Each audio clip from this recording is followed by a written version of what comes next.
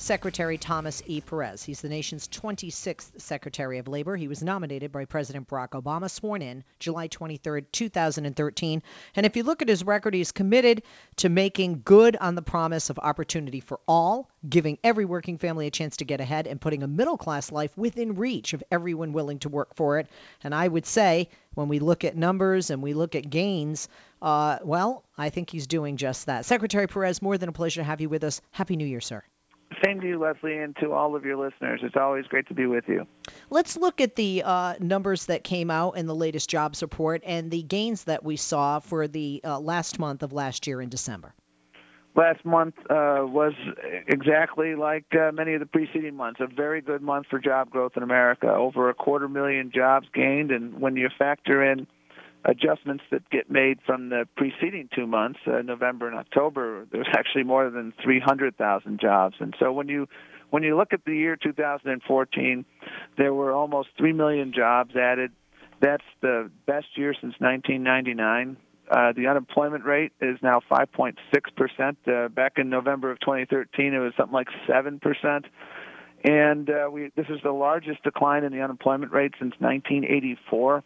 And the primary reason for this remarkable decline in the unemployment rate is that more people got jobs who were unemployed. And the vast majority of those folks who got jobs were the long-term unemployed, which is very good. Another good aspect, not only of last month but of last year, is the growth that we're seeing is very, very broad-based. The construction sector, manufacturing sectors, other sectors that produce good middle-class jobs are coming back, and that is very, very important. Now, there's a lot of unfinished business, and there's absolutely no denying that. That's why no one around here is spiking any footballs, because there are too many people who are still on the sidelines and want to get back in. There are too many people who have been working, but they haven't had a meaningful raise in years. We have to address the issue of wage stagnation. We have to address the issue of making sure that everybody who wants to work can get access to a good middle-class job, and that's really the unfinished business. But we're undeniably moving in the right direction, and we need to keep up this momentum. Are you encouraged because of your mission as the labor secretary in your job, what you want to do, and I think you're definitely very successful in moving toward your goals?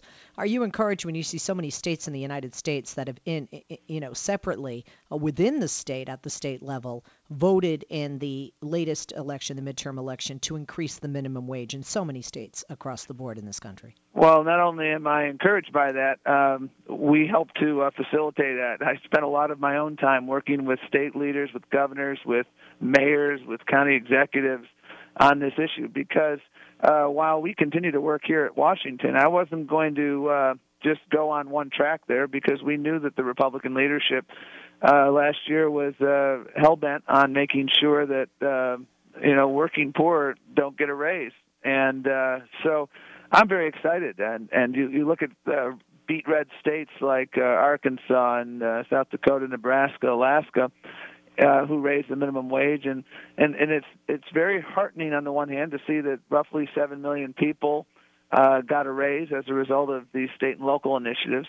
At the same time, it's frustrating because you shouldn't have to win the geographic lottery to get a raise if you are a working family, and that's where we're at, and that's why we need to raise the federal floor, and we're certainly not giving up, and we're going to continue to fight like heck.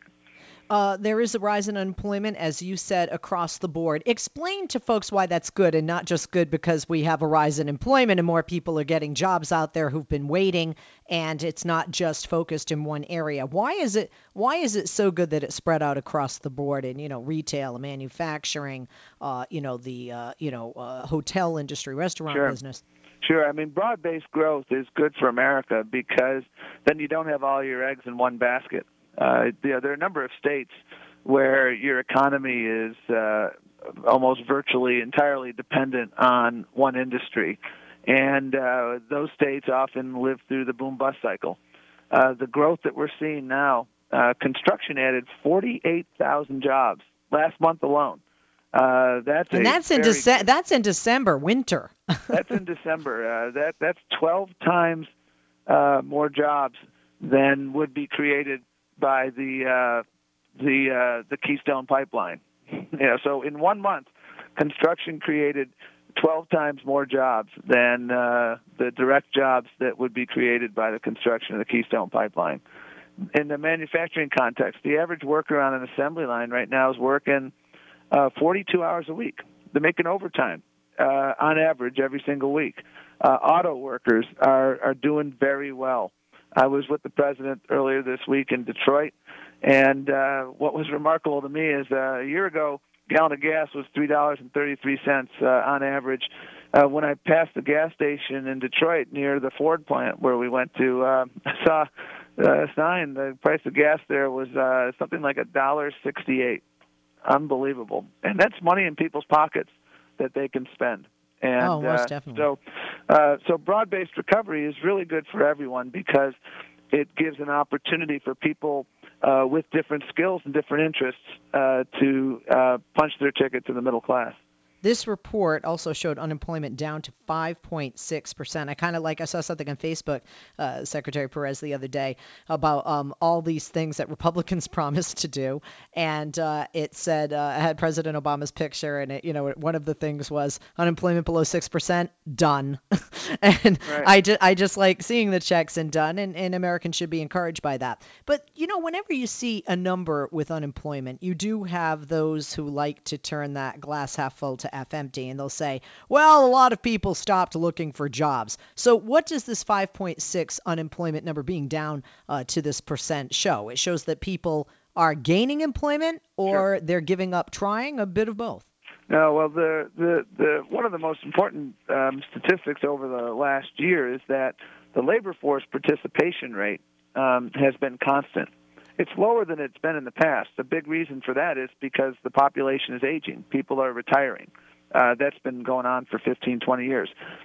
But in 2014, when we're looking at this data, the labor force participation rate was basically steady.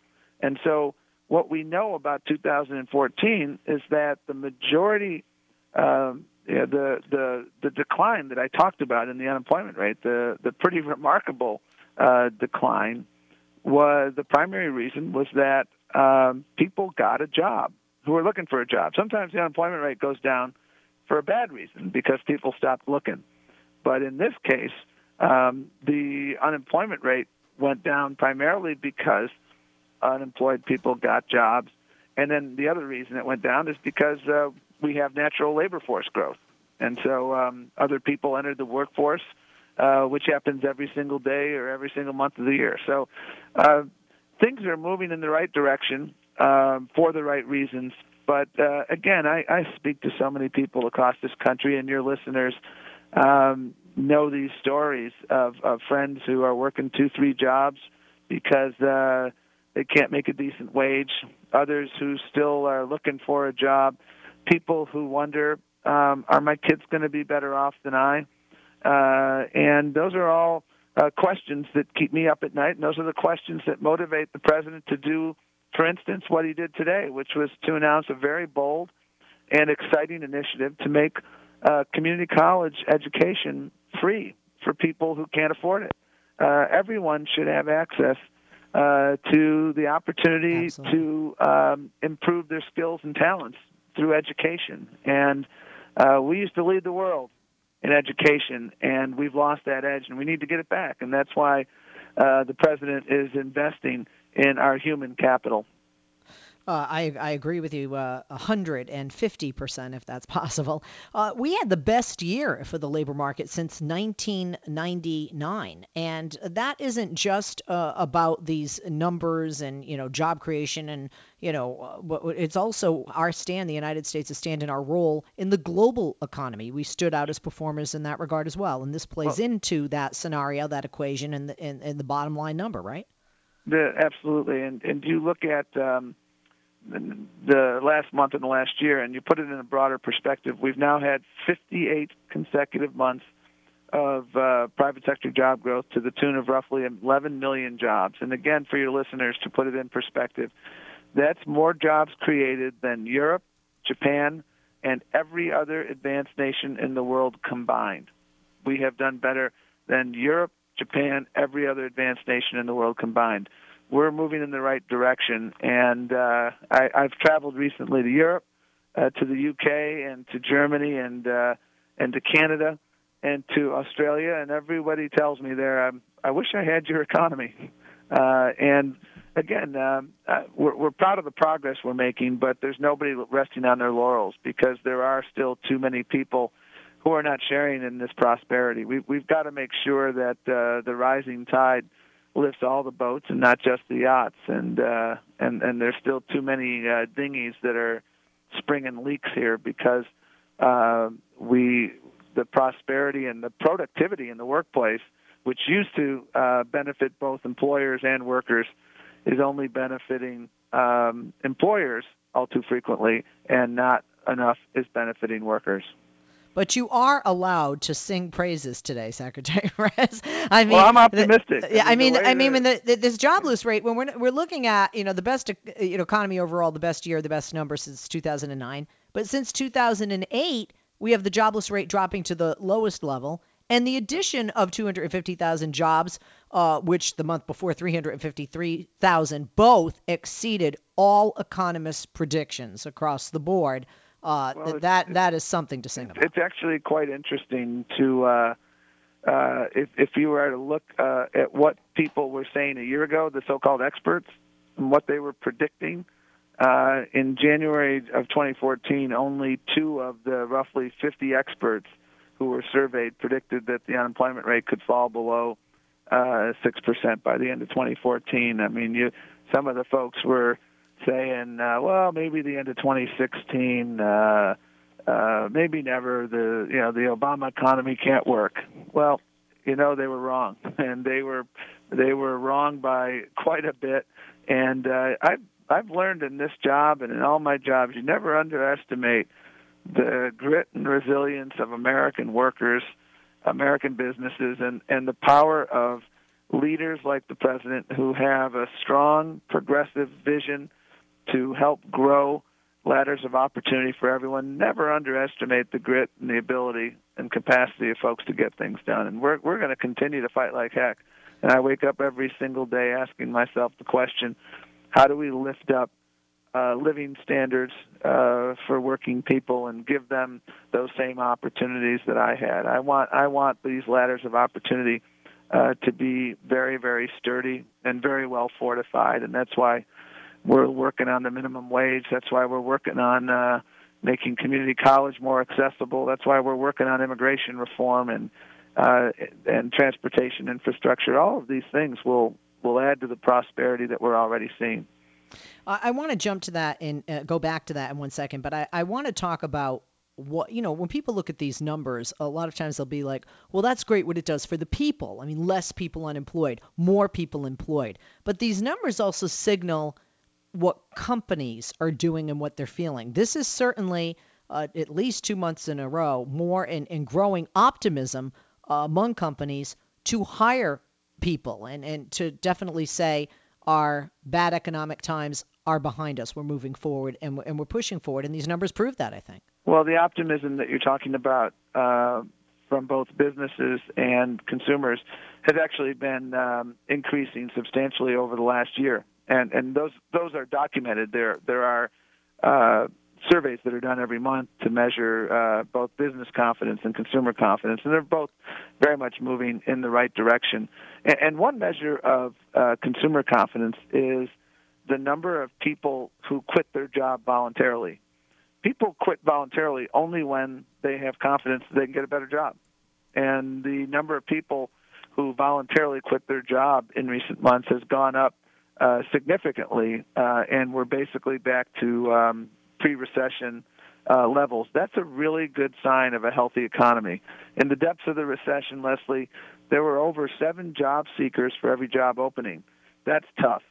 Now we're down to less than 2 job seekers for every job opening, and I'm confident that we're going to get closer to 1 or 1.5 by the end of 2015. And what that does is that gives workers and job seekers more leverage to get better wages.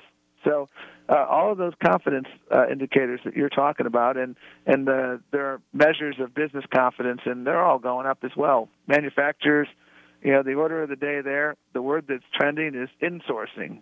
The word that's trending downward is outsourcing. That's what we're seeing in manufacturing and in other sectors across America. And, you talked about the U.S. resilience. Also, the U.S. demand seems to persist and will continue to persist, even though markets overseas struggle. When we look at when we look at a combination of things, you had talked about the gas prices in Detroit. We do need to factor all of this. I mean, don't we? I mean, when we, put in that more people are working, then they have more money, and then, the gas prices are lower. We've seen the increased, confidence in consumerism. These are all win-win-wins for the future for the American people. And like you said, they can be more confident that, hey, life will be better for their kids than it was for them, or that things are getting better. This year is better than last year, for example. I couldn't agree more. But at the same time, we're going to continue to work to make sure that we provide greater access to educational opportunities, that we do things that we can do right now within our regulatory and legal authority to lift wages. We're working on a rule to address the issue of overtime. We have regulatory authority to ensure that certain people who work overtime get a raise. So every opportunity we have to lift wages, we're working on that, because that's what the unfinished business is making sure that prosperity in this country is shared, and people who are working hard are rewarded for that hard work. I can't thank you enough for taking the time to be with us today. Secretary Thomas Perez, nation's 26th Secretary of Labor, nominated by the President, sworn in 2013. He's doing a heck of a job, and I'm glad he's with us, and we'll stick around. Thank you very much. Change is strong, and you can experience it at Gold's Gym. For a limited time only, join the most supportive and dedicated community in fitness for just $1. Get access to the latest cardio and strength equipment, the best group exercise classes, and expert personal trainers dedicated to your success. A stronger you is waiting at Gold's Gym today. Tap the banner now for a free pass. Offer ends February 29th. Valid with select new memberships at participating locations only. Commitment required. Annual fee and other restrictions may apply.